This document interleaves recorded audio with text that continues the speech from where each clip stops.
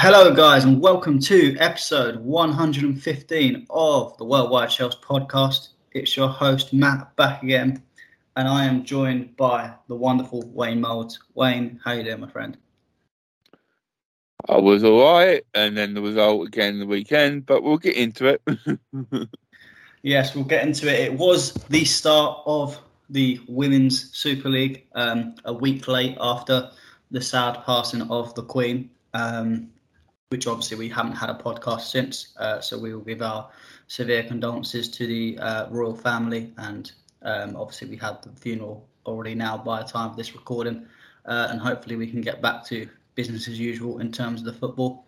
But it wasn't business as usual for Chelsea women, taking an early loss 2-1 to newly promoted Liverpool.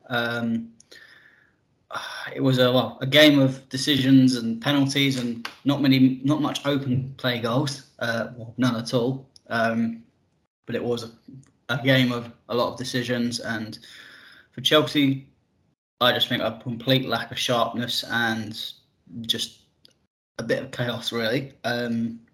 Wayne, I'll start with you, and you can you've calmed down now because it's not obviously a match day because we were too annoyed to do it on match day. But you can rant off about what happened at the weekend.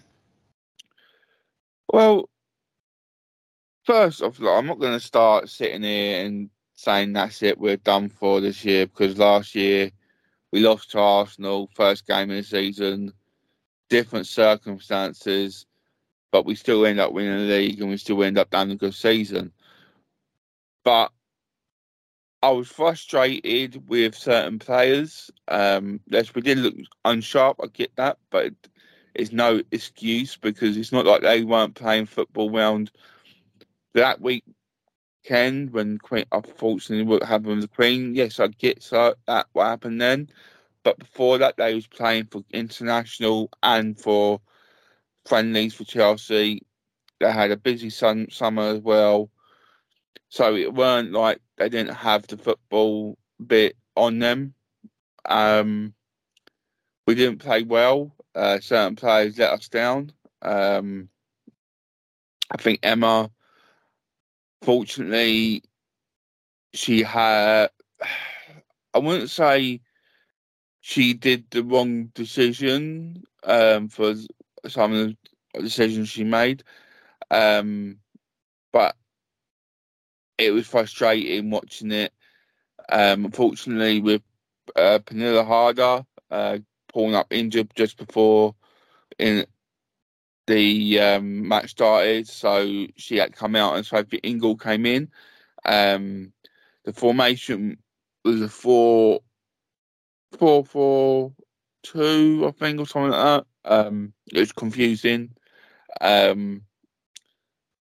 I think certain players played well. I think Kirby did really well. I think Kerr did well when she was getting the ball. I think Whiten had one of those games where she first half she looked decent, second half she was non-existent. Charles, I think the same. First half she looked decent, and second half non-existent. Attacking wise, I don't get why Millie Bright was playing right back. She's not a right back in my opinion, so that just did not make no sense to me. Cuthbert didn't look great, to be honest. She didn't, so I was a bit upset with Cuthbert. James, I thought she played well, even though I know Matt didn't think so. I believe she did do well. I think she was creating opportunities. I just think she was very unlucky because she kept having to come back, because on that right side she was the only one going back and forwards because she didn't have a right back with her. Then the new player, Buchanan, is it Buchanan or something? I can't say the name properly. Yeah. Matt will. Khadijah Buchanan, that's right. I thought she had a really good game. She had a few iffy bits, but I think she had a really good game personally, and I'm really excited by her signing. The other signings came on didn't really do a lot, but they didn't have a lot of time, so I can't really say a lot about them. There's certain players who still didn't even come on, which was a bit surprising to me, like the player we signed from West Ham. She even had a really good international break and still didn't come on. Obviously, like we said earlier about Pay High came off injured. Jessie Fleming weren't available. I can't think of who else weren't available. You didn't see any Jess Carter really at all? No, Jess Carter didn't as well. Nguyen, she wasn't on the bench either. So yeah, it was a bit one of those, but it was frustrating. At the moment, at the time, I was angry as anything, but a few days on now, I'm thinking to myself, it's not the end of the world. It's just we're now behind the 8 ball. Arsenal and Man United have took the early strut at the moment, looking the best. Us and Man City have gone from backwards. But like we said, we've got 2 games coming up in quick force. We've got obviously this weekend. We've got a big game against Man City. I think if we can get the formation right, I think we've got a chance because they're not the strongest suit of themselves at the moment. And then obviously next week we've got the rearranged match with West Ham. So we've got a lot of games coming up. If we can get some results coming, hopefully we can turn it around, and I believe we can do that. Yeah, I think it was actually. I wasn't too. I was surprised at the result, but I wasn't massively surprised in the performance. I think obviously losing Pernille Harder at the last minute, it's always a bit of a shaky one, and especially someone of that quality. I think, in my opinion, I think Emma Hayes did change the formation. Because obviously Sophie Ingle is not someone you'd expect to bring on in replacement of Pernille Harder. So I think there was probably a change of formation, and maybe that's why Millie Bright was at right back rather than centre back, potentially. I did think it was a bit of a not going to the men's side of it, but it was going from a 3 at the back to a 4 at the back at times in the possession. But it was, because personally I thought it was more of a 4-1-4-1. 4-1, yeah, 4-1-4. I'm not doing a Bowley and getting extra players in the formation. But yeah, I think it's typical Chelsea in the last few years. We've been good generally with the play, but we just, especially up front, we don't seem to be sharp enough with our final ball. Either the final ball or the final finish. I mean, Sam Kerr, I think she played very well up to her final shot, and it was either she was marginally offside or not offside for one of the occasions, or it was she'd take too much of a touch, or she wasn't exactly fully firing. And we have seen this from Sam Kerr, Fran, and others at the beginning of the season. For the last few seasons, Arsenal was kind of the same, where we had lots of chances against Arsenal, didn't take them, and ultimately, obviously, Beth Mead's goal was offside last year, but we still could have finished the chances off ourselves, and I feel like we could have finished that Liverpool team off within the first half. Guro missed chances. It was just the forward line I felt was not very clinical at all, and that's unlike Chelsea women a little bit, but it's not unlike it to do that at the beginning of the season, which I think we'll come into it. We won't stay like this. We'll snap into it eventually. It's just you don't want to take losses, especially against a newly promoted Liverpool, for these losses, because at the end of the day, it only takes 1 or 2 losses for you to lose the title. So it puts us under a lot of pressure for City, but thankfully, as you kind of said, City looked dreadful for me, and they lost a lot of players, and obviously being out of the Champions League as well in the qualifying already, that's a big blow for City, and I think they're under a lot of pressure there. in terms of who I think played well, I still will make the point. I don't think Lauren James played well. I know that actually looking through Twitter and Instagram and social media in general is that I am in the minority on that. So maybe it's me just looking at it at a different angle of football. But I didn't really see a lot from Lauren James. I agree with you with Cuthbert though. I think Cuthbert was just as bad kind of on that side. I felt the left side performed generally quite well in the first half, died off in the second half, but generally a left side with Charles and Wrighton and Kirby a little bit played quite well. But the side of Cuthbert, Bright and James, I felt was never really firing in the first half, and it was always coming down that left side, which made us predictable. And that's, I feel, how Liverpool shaped up in the second half to stop that left-hand side, made us look very predictable up front. We didn't create anything, and then they got kind of, I wouldn't say lucky, but they had 2 chances of getting penalties, and they did. Obviously, moving into the goals themselves, obviously, couldn't have started any better, really, for Chelsea. First minute, getting a penalty, Guru Wrighton being chopped at in the box. Wayne, I think it's pretty simple, this one, but penalty or no penalty? Yeah, you can see a bit of rust in, fortunately, the Liverpool defender. Yeah, it was a penalty. Dead on. There's no... VAR would never turned it over. It was actually quite funny because I hadn't properly sat down to watch it yet. I still was getting my drink from the fridge, and I hadn't seen it properly on the TV in terms of live. So I looked and thought, has she been kicked? Has she even been kicked? Has she even got the ball? Has she even got? I thought it weren't a penalty at first. Then seeing it live, I was like, yeah, didn't get any of the ball, just got completely the player. So fair enough.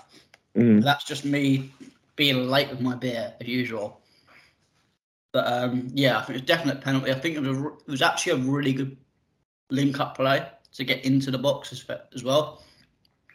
I was very impressed with that, and obviously I love Guru Wrighton, so I'm not going to have an opportunity to not wax Liverpool about Guru. And it was very well played. And Fran Kirby, as you do, cool, calm, collected into that bottom corner.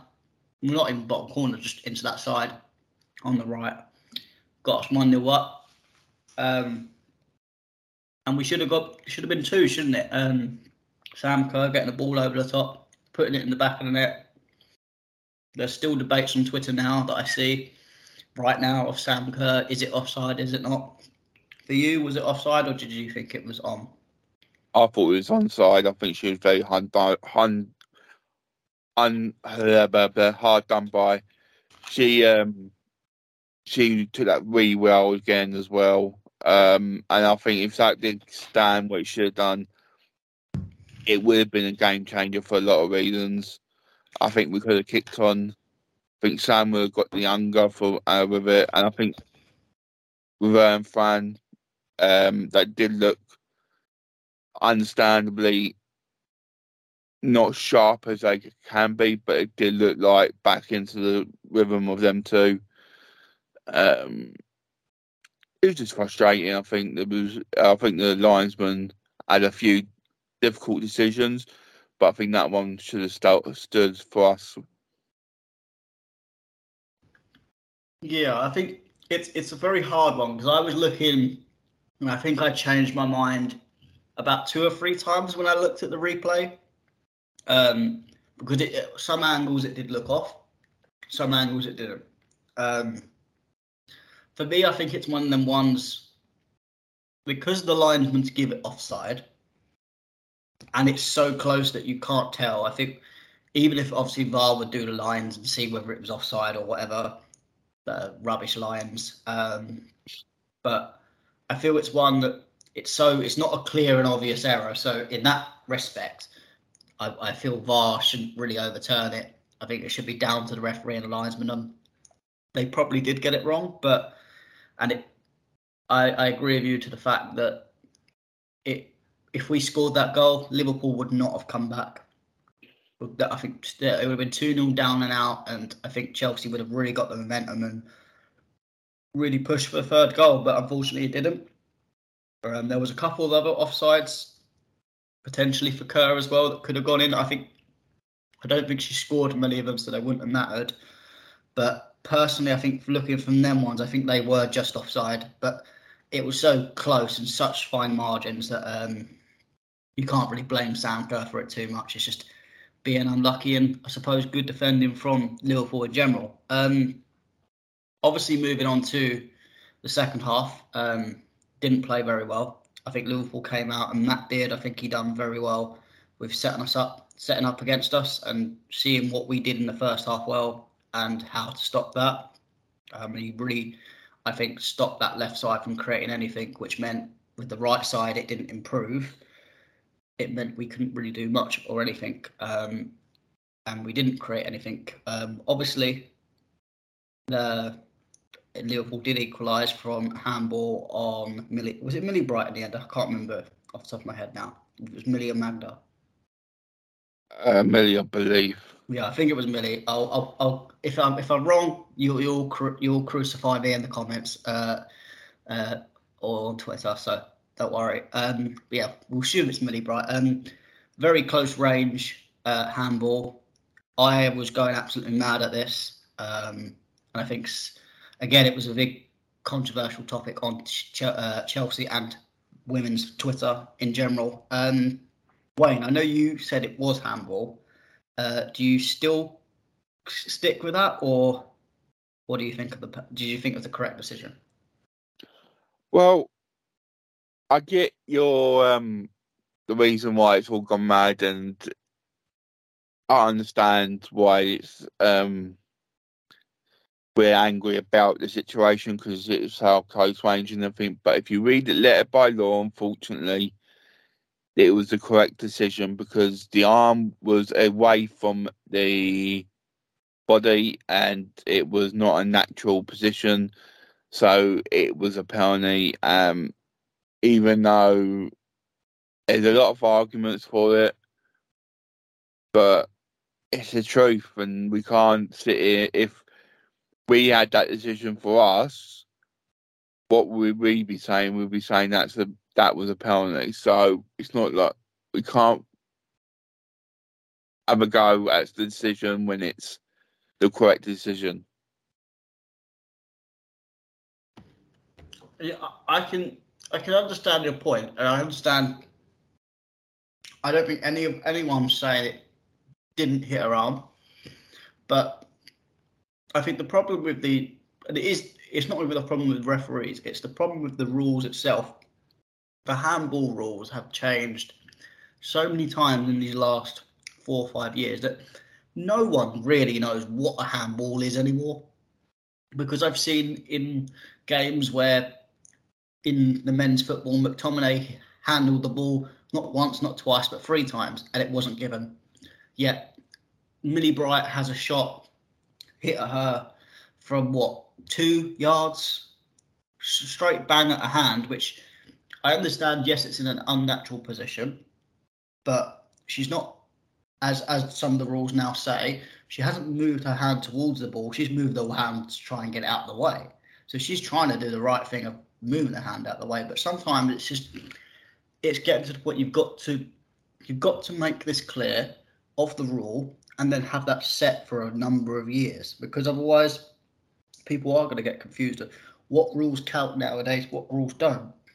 Because, as I said to you before, it's going to get to a point where strikers are just going to go, I'm going to aim for your hand because it's going to be given, or it's going to potentially be given. You're just going to try and get people aiming for people's hands, defenders' hands, if they've not got a good shot on goal, especially if you're in a box like that where it can go anyway. It can hit you off you and go in, or hit your hand and you potentially get a penalty.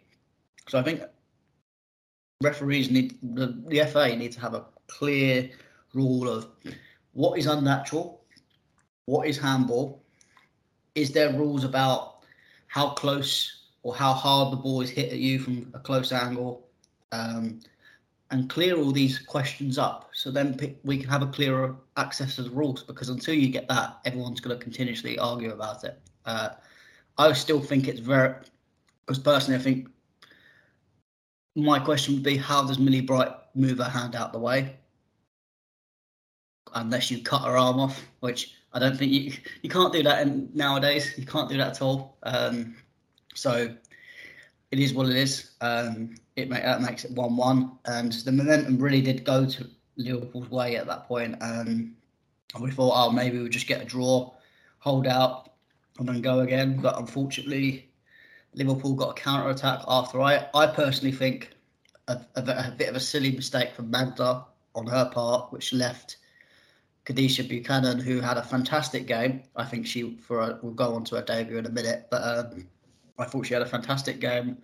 But she was left in a situation where whatever she'd done probably would have been the wrong decision, and it was nearly the perfect tackle. But unfortunately, she just got the player instead of the ball, and it was given obviously a penalty, which Liverpool converted again. What did you think of, first of all, that decision, and then what did you think of Khadijah Buchanan overall in the game? Yeah, you're correct. She in that decision, she was doomed no matter what. She nearly made it work from nowhere. Unfortunately, it was like you said, Maggie Eriksson got turned too easily, and it just put ourselves in a very awkward position.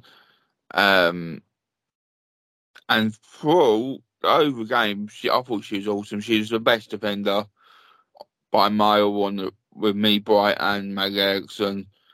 The class of the calmness, when she used to press the ball she used to play out from the back line when she was trying to find Sam Kerr, or putting the ball out to the wide left for the Glenn Whiten or for Lauren James, was brilliant. And the calmness in that defence, where she was making tackles and doing the right decisions at the right time, she just looked like the Premier League suited her game, and the Women's Super League. But for me, she looks like a bargain already, and I hope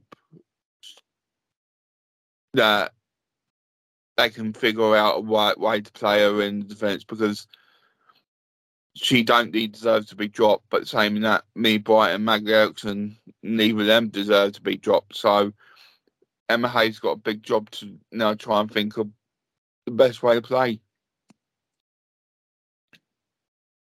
Yeah, I mean, I'd add as well, you've still got Eve Perisset to come in. You've still got Newen to come back into it, and she won't even feature him. You've still got plenty. That's why I make the point, actually, is our squad a bit too big for the amount of quality players we have? Because, as you said, there was plenty of quality players that weren't playing, and you've got to keep everyone happy. But on Khadijah, I think she was fantastic. I think actually she was probably my man of the match, nearly at that point. She was fantastic. So cool, calm and collected. You could tell she was that world-class player that you wanted in there. And again, even with the penalty, she nearly made it into a good tackle in the end. It was just very unlucky, and not her fault at all. And it's interesting because obviously Eve didn't start. Svitkova, we haven't really seen her at all. The Swedish girl, Katrin or something, I can't pronounce her name, but she obviously came on. She hasn't played too much, and we know that Emma Hayes likes to bed her signings in. They don't usually start straight away, and they usually take time to come in, which is why I'm not surprised Svitkova hasn't started yet. Why Eve and Swedish girl haven't actually properly got into the team yet, but it shows how much she trusts Khadijah Buchanan and how good she is, that Emma has no worry of putting her straight in there and putting her into the fold. So I'm very happy to see her at Chelsea, and I'm really looking forward to seeing her in defence, because I think that's been a place where actually, when you look at the Champions League, that's where we've struggled a little bit, particularly against Wolfsburg last season. I do not want to remind myself of them games, but hopefully we can really work that out and get it all firing. I think we will. It's just obviously when you bring in a lot of players, you do have to gel them in a little bit. And when managing a big squad like this, again, you have to manage it quite well. But we'll see how it is. Obviously, Eve and the Swedish girl come on. As you said, didn't really make much of an impact, but it was at a time where there wasn't really much going on. And they couldn't do too much, which was unfortunate. But I'm sure we'll see a lot more of them in the coming games, won't we? Yeah, and same as the midfielder from Serbia. They all look like they've got a bit of skills to them, and they can provide a lot to us. I'm still confused about the midfielder we bought from West Ham, from Czech Republic.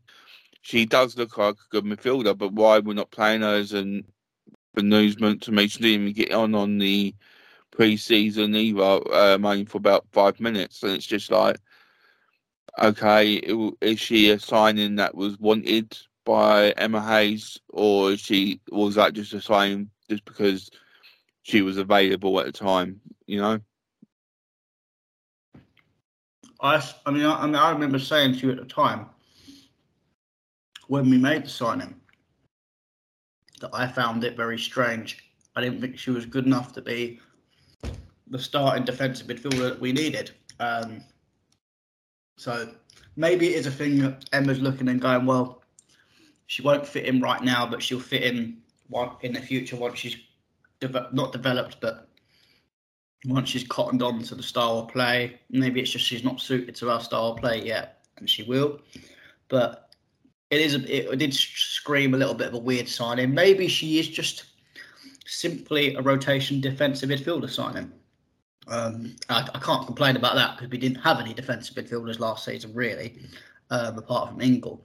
So maybe it is a good thing, but I just think it's a weird signing in general. But when she eventually does start getting playing, which I think she will against the smaller teams. I know Liverpool were a smaller team, but Liverpool have historically been a very good team, so you can't, and especially now, we can't not take them seriously. But it is what it is. So hopefully we will start seeing them in the future games coming up, and hopefully we get some better results. Obviously, before we quickly finish, we do have Manchester City at the weekend.